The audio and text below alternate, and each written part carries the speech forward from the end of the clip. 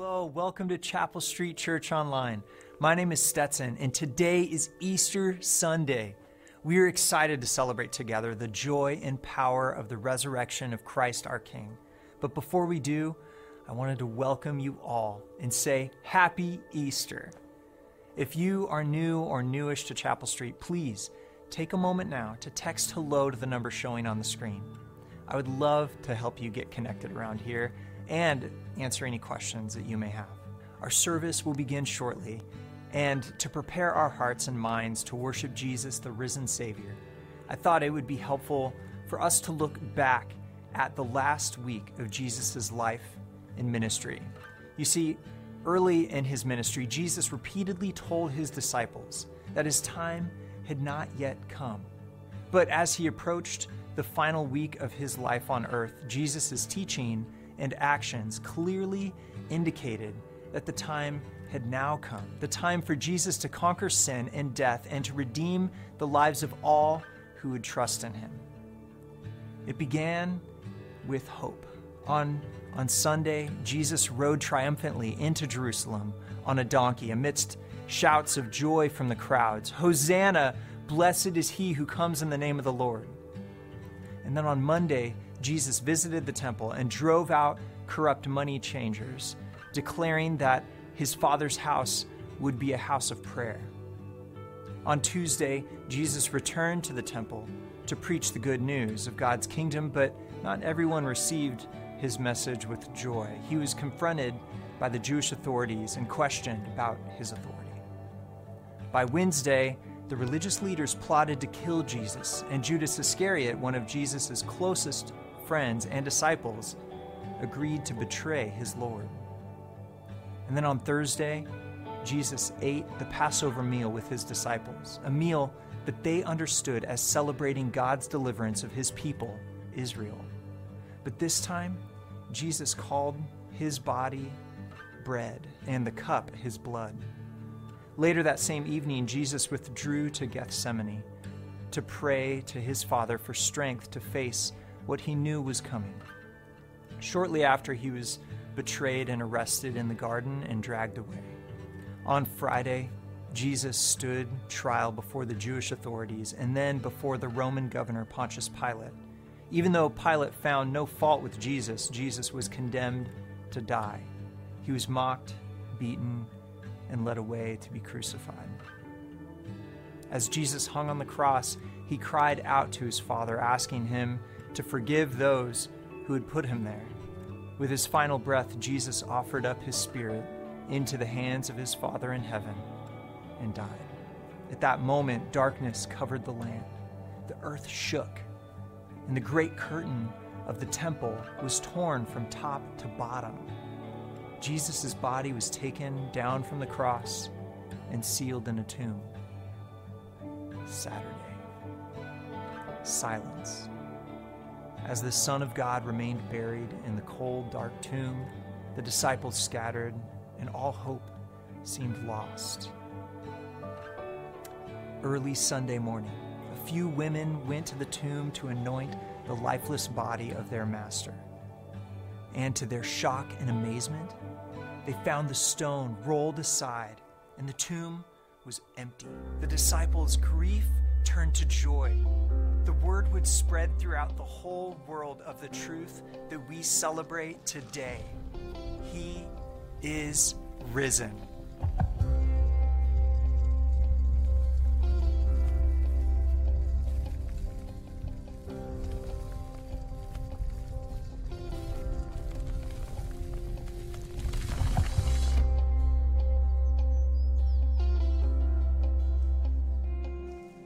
Growing up as a child, life was very hard, and many are the times that if we didn't have food, then we would go to scavenge in the dumping sites. I didn't have food the day before, neither the other day before. I only knew that I was hungry and I needed food. As a child, I grew up with a lot of hopelessness, and I knew that death was the best thing for me. At the age of 7, I lost 3 family members. I lost my mom and I lost my stepdad. I lost my small brother Patrick because of the terrifying disease of HIV/AIDS. In the middle of prostitution. Feeling so helpless. Poverty made me feel less valued. It made me feel not loved. It made me feel less of a human.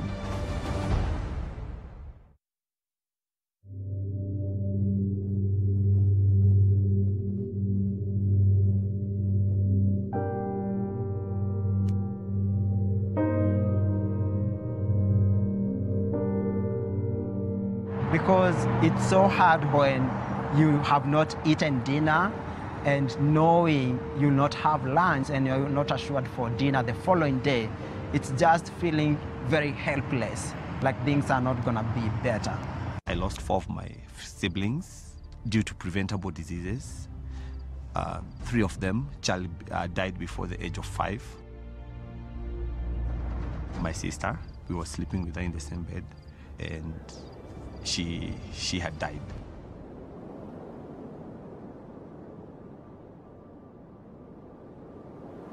Things changed later when I joined the program.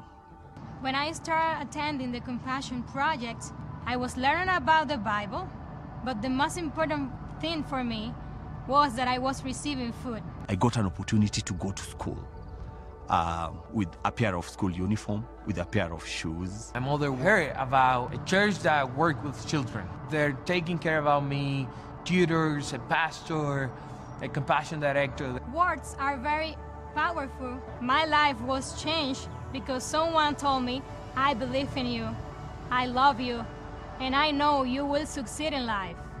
My sponsor was a college student from Michigan, and in the first letter, she just told me that she wanted to make room for me.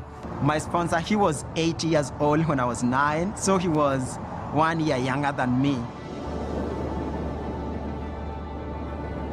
One decision to make room for one more changed my life. Saved my life. Save my life. Will you make room for a child that needs you? Will you make room for one more? It's up to you.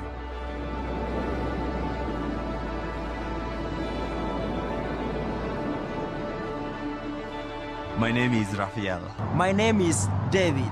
My life was changed by a 26 years old college student. Her name is Joan. Gail and Roger. Her name is Jamie.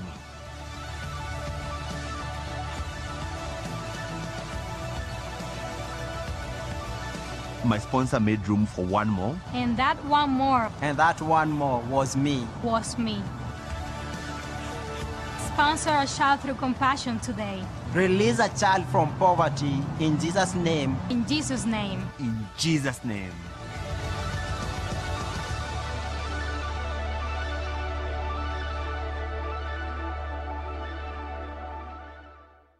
Greetings, Chapel Street Church. Happy Easter.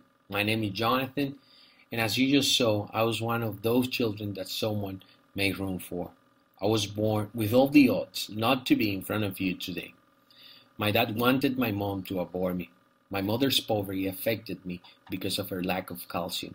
I spent most of my life walking without shoes. I was hungry for days. I worked as a dumpster diver. I spent part of my childhood selling juice on the streets. I was born out of my father's family, and he hid me from them for 14 years. At the age of 12, he told me that I was a mistake in his life. And when I finally got into the Compassion Center, I spent 5 years fighting. I almost got out of the Compassion Center. Poverty was winning in my life. But God provided Jamie, my sponsor. When I was 9, he used my Compassion Center director, Dulcie, to heal me and show me Christ. Through my sponsor letters, I was told that God is my father. I was not a mistake. I forgave my father, and both share a good relationship today. I studied public policy in Washington, D.C., and I hold a bachelor's degree in linguistics thanks to Compassion. Most significantly, I am a follower of Christ, and I was baptized at the age of 12. My life changed because a mother from Michigan decided to make room for me. My mother graduated from university while I was attending the Compassion Center, and today she's a teacher. By the grace of God, I am a husband and a father of two. My second son is due this month. All of this while I serve Compassion in the Dominican Republic to release more children from poverty in Jesus' name. Thank you for sponsoring all these children from Ecuador and making room in your life for one more. God bless you.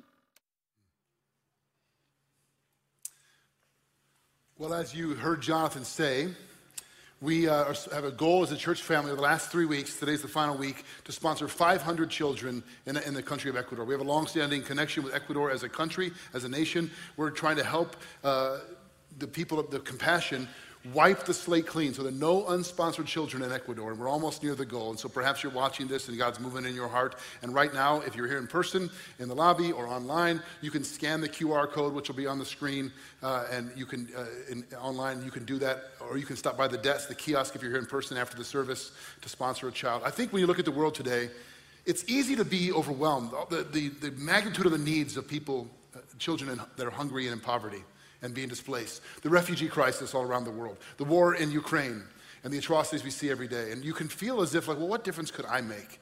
One of the things that we love about Compassion is they partner with local churches to make it possible for you to make a difference in the life of one more.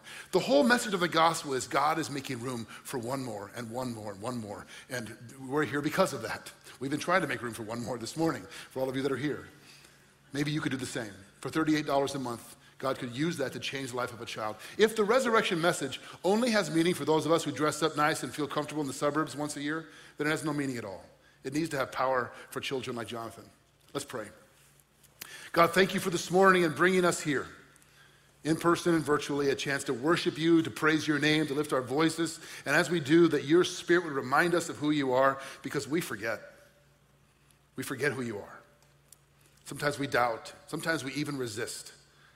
In this moment, we yield to you, Lord, and ask you to speak to us of your resurrection power. We pray this in Jesus' name. Amen. I don't know how many of you are Twitter followers, but I saw this week that Elon Musk, who's apparently presently the wealthiest man in the world, I'm not sure how they calculate that, it seems to fluctuate, but he's number one, yay, that he has offered or he has made a bid to buy Twitter. Anybody see this? To purchase Twitter. Did anybody know the price? Yeah, you do know. You do follow Twitter. $43 billion, which is, it's staggering to me. Personal wealth of that much that you could just buy Twitter. And by the way, can you think of a few better uses of $43 billion than buying Twitter? I can. Maybe some children that are hungry. But anyway, I'm not Elon Musk. $43 billion. And I started thinking about that. What happens to his massive amount of wealth when he dies? Where does it go? What will happen to it? Then I started doing some research about people that die with huge, what they do with their fortunes, you know? It's a big deal. You want to make sure that you handle that properly. I read about this man who was named Luis Carlos de Noronha, who was a wealthy bachelor from Portugal. He never married, never had children, and no living family members when he passed away. And he decided to split up his fortune in 70 parts, 70 equal shares, to given to people chosen at random from the Lisbon phone book. And they each received, in today's dollars, about $2 million. So he gave 70 people that he did not know, chose their names in random in the phone book, $2 million. Can you imagine getting that letter? I don't know this guy. Yeah, he doesn't know you either. He just chose your name by the phone book. This kid. If you got that call or that message, what would you think? Scam. Don't give them your email. They'll spam you for eternity, right? But if it was $2 million, what's the number at which you would say, well, we should check? Like, I mean, it's probably not true, but it's a lot, you know, not for a gas card, not for a Chili's card, but for $1 million? Here's how I want you to think of the message of Easter, in all seriousness.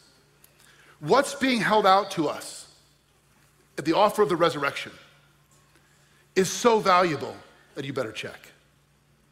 It's so significant that it's worth investigating. Is it real? Is it legit? It's too great not to explore it. And I don't mean dress up and come once a year. By the way, some of you I haven't seen in a while, welcome back. Good to see you. Right? I mean, is it real, what we're talking about? And if so, what does it mean? What is it that's being offered? I think the message of Easter is more relevant today than it's ever been. Perhaps with the exception of the very first Easter. Think about what we've been through the last 2 years as a culture. When in your lifetime have you ever seen a ticker on every screen all the time of a death count, just running all the time? We live with that now. We talk about that. We see the refugee crisis around the world. We see the war in Eastern Europe and Ukraine, and we see atrocities on our screens. And by the way, that's happening all over the world all the time. We're just now seeing it in real time every day. And I think people more than ever before are asking, well, where is hope for the future? Is there maybe not for my lifetime, but for my kids, my grandkids? I mean, what's going to happen in the world? Where can I find some hope? And we look in all the wrong places typically as human beings. In our culture, well, if the midterm elections go our way, there'll be hope. No, there won't. Well, if we can just avoid a recession and the economy will turn, there'll be hope. No. If we get our person in office at the right election, if we get the right policies, if the UN could get its act together, if NATO, if whatever, it's always displaced hope. The offer of the resurrection is that there is hope for all of these questions, but it's not where you're looking. It's not where most of the world is looking. The message of Easter has never been more relevant.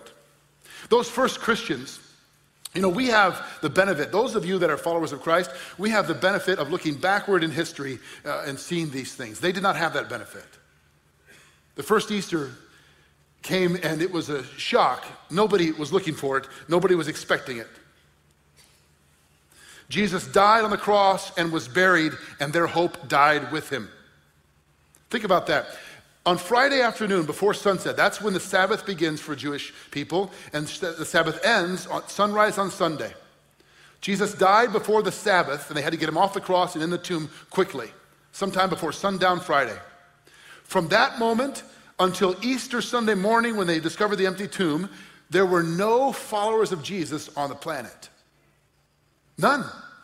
The 12 followers, they scattered. The crowds that were cheering his name were nowhere to be found. The women who came to the tomb weren't looking for a risen Savior, they're looking for a corpse. Nobody was looking and expecting, they thought it was over. It was game over, lights out on the whole Jesus movement from Friday to Sunday. Something happened. Something happened because we're still talking about him. We're still preaching and proclaiming this. People are still having their lives transformed. What is it that happened? That's what we're going to talk about. And each of the four Gospels makes it clear that not one of the disciples, those men that spent every day for 3 years with Jesus, and they heard him say repeatedly, the Son of Man must be crucified, and on the third day he must rise again. On day 3, I will rise. On the third day, I'll rise from the dead. Like he said it over and over again. And you remember we had that countdown video before the service? 10, 9, 8, 7. On Sunday morning, before dawn, you don't find one disciple at the tomb going 10, 9, 8, 7, here it comes. They're like, no, they're gone. It's over, hope dead. Not one of them even said, it's day 3. Maybe we ought to check just to be sure. And those who did come were expecting to find a corpse. Something happened. We've been in a series on Mark's gospel. We started back in September called Following the King, and we come to the culmination, the best part, the resurrection, which is the end of Mark's gospel, but it's the beginning of the story for those of us who are his followers today. Let's read from Mark chapter 16, verses 1 through 8. When the Sabbath was passed, remember we talked about that Friday at sundown to Sunday morning, Mary Magdalene, Mary the mother of James, and Salome brought spices. Pause there. These 3 women, by the way, there's one group of followers of Jesus that are at the cross, that are at the burial, and that are at the empty tomb first. And it's not the men. It's these women. Some of you ladies are like, I know, I've been telling him for years. Right? They're the ones that show up. But even they don't know what they're about to experience. So they might go and anoint him. Very early on the first day of the week, when the sun had risen, they went to the tomb, and they were saying to one another, who will roll the stone away for us from the entrance to the tomb? They're not looking for risen Jesus. Their question is, how are we going to get in? To finish the job. Remember, they had to rush him off the cross, and they hadn't finished the preparation according to the custom for burial. So they had to finish what they had started on Friday. That's why they're there, these faithful women. So devoted to Jesus, they wanted to bless him even in his death. Okay, we'll keep reading here. And looking up, they saw the stone had been rolled back. It was very large. And entering the tomb, pause there. If you went to a tomb that you expect to be sealed shut and it was open, would you just walk in? I'm not sure that I would, but they do. They saw a young man sitting on the right side dressed in a white robe. That's the biblical language for an angel. And they were alarmed. That may be a serious understatement from Mark's gospel. You think? Yeah. And he said to them, do not be alarmed. I want you to notice this. The first word of the resurrection is a word not to fear. Is a calming word of peace. This man, this angel, this messenger of God says, don't be alarmed. I know you're scared. I understand that, but something has happened that is going to cast out fear forever if you understand it, if you meet him. Do not be alarmed. You seek Jesus of Nazareth, a real person in real history who was crucified, who really died. You watched him die. He has risen. Those three words, which are in Greek one single word, agerte, meaning he's been raised. Something has happened. The greatest miracle in all the world captured in a single Greek word, agerte. He has been raised. He has risen. See the place where they laid him. Skip the next slide there. But go tell his disciples and Peter that he's going before you into Galilee. There you will see him just as he told you. And they went out and fled from the tomb, for trembling and astonishment had seized them. And they said nothing to anyone, for they were afraid. There's a lot happening here in a few verses. Mark is the shortest, most concise of the Gospels, and he packs a lot into these few words and these few sentences. And if you've ever read the book, The Case for Christ, The Case for the Resurrection, by an author named Lee Strobel, who was an atheist journalist and put his journalistic research powers toward the task of trying to prove Christianity wrong, and it eventually led him to faith in Christ. He says in the introduction to The Case for Christ, even as an atheist, I knew that the whole thing rises or falls on the resurrection. It's the whole ballgame. If Paul says in 1 Corinthians 15, if he has not been raised, then your faith is futile, pointless. I put on my Easter tie for nothing. You should go home and have whatever you want to do, because we are playing a game here if he's not been raised. And you're still in your sins, he says. But if he has, it changes everything. Mark tells us that this group of women went to that tomb, and they're expecting to find a corpse, but they still went. And I would just suggest to you that Jesus works this way. If you have just enough faith to seek him in your despair, in your darkness, even in your doubt, even if you don't expect much, he's going to give you more than you bargained for. He does for these women, and he does still today. Mark doesn't include many of the details of Luke and John that put in their accounts, but he gives us enough. There's so much here. Don't be alarmed. He is risen. He's not here. And then he says, you notice, see the place where they laid him. Did you catch that? So they're in this empty tomb. There's this guy standing there. They're freaked out. And the angel says, see where they laid him? And he points to what? What's he pointing to? Nothing. It's an empty place. But I think that's the point. Death has been emptied of its power. There's nothing there anymore. We stare at mortality and it makes us afraid. We lose a loved one. Someone's taken from us too soon. We see the death toll in the country and in the world, and we fear. And the message of the gospel is you don't have to be afraid of that. Death has been emptied of its power. It does not have the final word. Look, you see, it's empty. Now, there is good historical evidence for believing in the truth of the resurrection. One of those evidences is the problem of the empty tomb. Historical scholars, Christian and non-Christian, biblical sources, extra-biblical sources from the first century and following, all wrestle with this problem. And here's what's happening in the first century, at the moment. When the tomb is empty, the Jews think the disciples stole the body to promote this hoax. The disciples think the Romans have taken the body. The Romans aren't sure because they put a guard over the tomb. But here's what nobody is saying. He's still in there. You find no account of anyone claiming that he's still in there. There are 3rd century accounts of that the women got the location of the tomb wrong. Really? Well, you know, women aren't good at directions. This is the 1st century. No, I didn't say this. I'm not saying this. And they come to the tomb early in the morning, and it's dark, and they're confused, and they're full of grief, and they just get the location wrong. Really? The disciples too? The angels sitting in the wrong tomb? The guards are outside the wrong tomb? Joseph of Arimathea, whose tomb it is, he could have just said, hey guys, over here. It's 3 tombs over, right? I don't think that explains what's happening there. In fact, the fact that all four gospel writers record specifically that it's women and the names of the women who were the first to see the empty tomb and to see the risen Jesus and to proclaim the good news of his resurrection is itself evidence that this is a real story. Because in the first century, women in both the Jewish context and in the broader Roman world were not considered credible witnesses even in court. You go to the city of Ephesus today, you see the ruins of Ephesus. There's a massive ruins of the Library of Celsus. It's huge, massive, and incredible. I hope to be there someday. Celsus was hostile to Christianity, a historian writing in the 2nd century. Here's what he writes. We cannot believe the claims of these Christians because their whole faith is based on the hallucinations and gossip of women. That's Celsus again said that, not Pastor Jeff. Here's the point. Maybe you've heard this criticism. You know, the Gospels have been doctored over time. They changed what's in there. They gave us the books they wanted, and they rewrote this story to prop up this legend about a rising from the dead. If that's the case, you would never write it this way. Nobody would believe it in the 1st century, and they didn't believe it for this reason. In fact, something else, not one of the Gospel writers puts themselves in the story as the hero.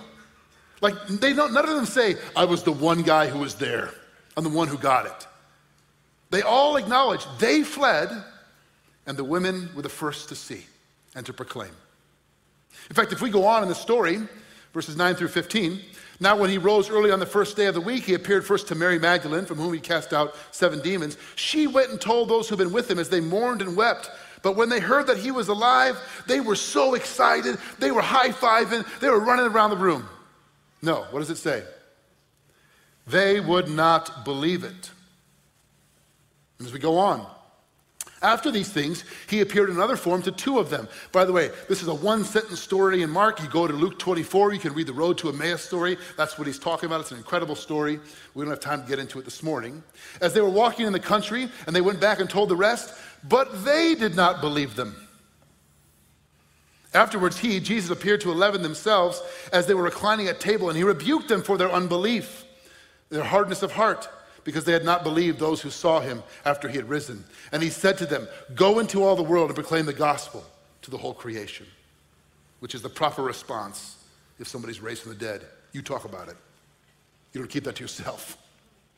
You go and tell. They did not believe. Here's the point. The 1st century believers, Christians, were just as unlikely to believe in a resurrection as many people are today. We tend to think, well, those are ancient people. They're superstitious. They believe in supernatural things. They're easily fooled. Look, just because they don't have iPhones in their pockets doesn't mean they're idiots. In fact, they're smarter than us in many ways. C.S. Lewis talks about we're guilty of today of chronological snobbery. We think we've figured it all out, and we haven't. We can learn something from those that have come before us. They were not predisposed to believe in the resurrection, but they did come to believe. They lived for it, and what's more, they died for it. The explanation of the empty tomb has to be dealt with. And you can't argue that they got the location wrong. Nobody's producing a body. How easy for the Romans or the Jews to say, oh yeah, this Jesus movement thing, look, here's the corpse. We prove it. Remember when Osama bin Laden was killed and there's all this, how do we recognize the body, make sure that it's him? Think about it. If they want to put down the Jesus thing, produce the body. It's over. Nobody does that. Nobody says that's done. There's the swoon theory. Have you heard the swoon theory? It means Jesus didn't die really.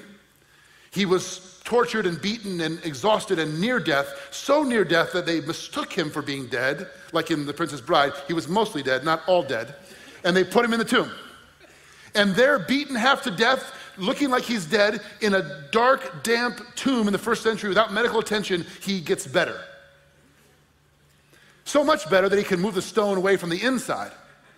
If you believe that, you've got more faith than I do. No, you have to wrestle with what's happening here. But our faith isn't just based on an empty tomb. This is important. It's not like the tomb is empty, therefore we infer that he's raised and we build up this religion. It's the empty tomb which leads to the eyewitnesses. This is the second critical evidence of the resurrection. The eyewitnesses. Here's how the Apostle Paul puts it in 1 Corinthians 15. Now I would remind you, brothers and sisters, of the gospel I preached to you, which you received, in which you stand, and by which you are being saved, if you hold fast to the word I preached to you, unless you believed in vain. Paul says, I'm going to remind you of the gospel, the good news, the truth. Okay, then he says, for I have delivered to you as of first importance. So we should sit up and pay attention. What's first importance, Paul? What's most important of the gospel? Now, notice what Paul's not going to say. He's not going to say what's first important is that you love your neighbor as yourself. That's important, but it's not of first importance. He's not going to say the 10 Commandments or these religious rules or believe these intellectually these things or follow this philosophy of life. What is first importance to Paul?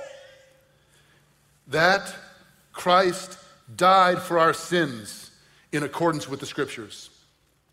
That he was buried, that he was raised on the third day in accordance with the Scriptures, that he appeared to Cephas, then to the 12. Then he appeared to more than 500 brothers at one time, most of whom are still alive, though some have fallen asleep, that he appeared to James, then to all the apostles.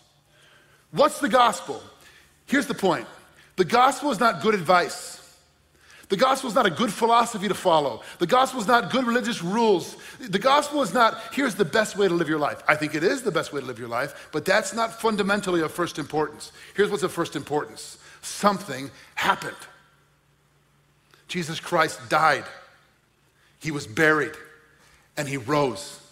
All happening in accordance with the Scriptures. And he appeared. Remember, that's how Paul mentions some of them are still alive. Most are still alive. Why does he say that? Go check, is what he's saying. Go ask them. I'm naming them for you. They're walking around. I'm not making this up. I'm citing my sources. This is what matters most. Because if this is true, then we need to take seriously what Jesus taught. Then we need to submit ourselves to the Word of God. And then this book has power and authority if it's true. If it's not true, then, pick the philosophy of your choosing. Whatever works for you, which many are doing in our culture today. Paul says, I deliver to you of first importance that something has happened in history and it changes everything. That Jesus Christ rose. I mentioned the first two evidences, the empty tomb and the eyewitnesses. By the way, if you like to read, I would suggest to you Richard Bauckham's book called Jesus and the Eyewitnesses. He chronicles this, how our faith is based on eyewitness account and how these accounts are reliable. But the resurrection is not just based on that. It's not a past event that we believe happened once upon a time. It's a present power and hope for right now, for today. Here's the mistake we tend to make. Either it's just history that's interesting, or it's some vague future that I don't really know much about. When I go to heaven, I float up and I get like baby wings or something, and I'm just kind of muddling through in the here and now. The resurrection is a promise of his presence and power now, right now. So much so that the Apostle Peter will spend 30 years of his life, the next 30 years, traveling all around the Roman world telling this story over and over and over again to everyone who will listen. Planting churches, sharing the gospel, telling the story of Jesus. And he ends up in Rome, and he's in prison, and he doesn't know it yet, but he's not going to make it out alive. He's going to end up being crucified upside down at his own request because he didn't think he was worthy to die the same way as his master. And he's got a friend with him named John Mark, who is the author of the Gospel of Mark. And John Mark was not there at the resurrection, but has become a follower since. And he's become Peter's traveling companion and buddy. And he records things. And I imagine it like this. They're in Rome, and Mark is saying to Peter, tell me one more time. I got to get this down. People need to hear. Go slow. Do that part again about the empty tomb again. Like, tell me again, Peter.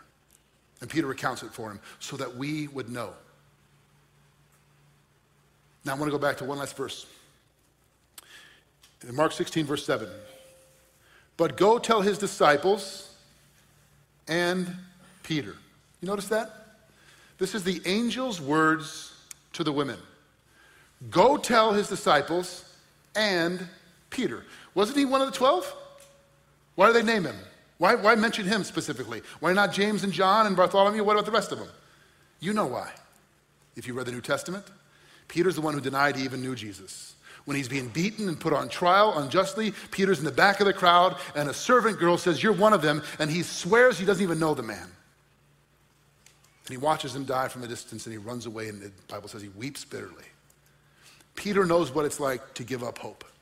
Peter knows what it's like to have it all over and done with, to feel like this whole thing has come crumbling down around him. So the angel says, make sure you mention Peter's name. Don't you think Peter's going, did he say me? By name? Me? Because Peter's thinking, if he's really raised, the last thing I want to do is have to face him. After what I did, after what I said, there's a second chance for me? I don't think so. I mean, I'm beyond hope. No, he said your name, Peter. And he says yours. And he says mine. And I would think if Peter were here today, he would lean in and he would say, look, some of you are on the verge of giving up hope, and I've been there. I've been in the back watching him die and running away. I know what it's like to feel like it's over. In fact, I know he would say this because he actually did say this in a letter called 1 Peter. We'll read this and we'll be done. Blessed be the God and Father of our Lord Jesus Christ. According to his great mercy, he has caused us to be born again to a living hope through the resurrection of Jesus Christ from the dead. Peter spent 3 years of his life following Jesus before the crucifixion and the resurrection, trying to make himself a worthy disciple, to prove that he was worth it, a true follower, and it came to nothing. After the resurrection, he puts it this way: he did it, not me. He's caused something in me that I, for all my effort, could not bring about in myself. He's the one who raised himself from the dead, and he can raise me too. He can raise you. To what? A living hope. Not some vague wish dream about the future, but a present living hope in your life right now. How do I know this? Through the resurrection of Jesus Christ from the dead. It's the whole ballgame. It's everything. I said at the start of the sermon that Easter has never been more relevant than it is right now. It's our prayer that it will be more relevant to you than it's ever been in your life, that you would know the presence and power and the living hope of the resurrection of the Lord Jesus Christ. That's the offer of Easter, and it's worth everything. Let's pray.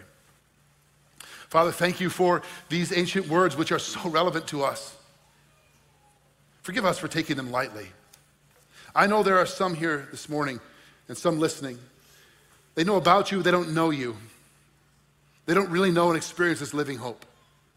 God, by your Spirit, speak to them right now of what's being offered to them because of your resurrection. Forgiveness, freedom, life. And for many of us, we just drift. We just forget and lose sight and we're distracted, and it's so good to be reminded that you're a risen and reigning King. We worship you and we give you all the praise and glory in Jesus' name. Amen. As I said at the outset, the offer of the resurrection is too great for you not to take seriously. It's the most relevant offer, the most magnificent, glorious offer the world has ever known. It's our prayer that it becomes the most relevant thing in your life this Easter and every day going forward. Brothers and sisters, go now in the grace, power, strength, love, and mercy of the risen King Jesus. Amen, and happy Easter.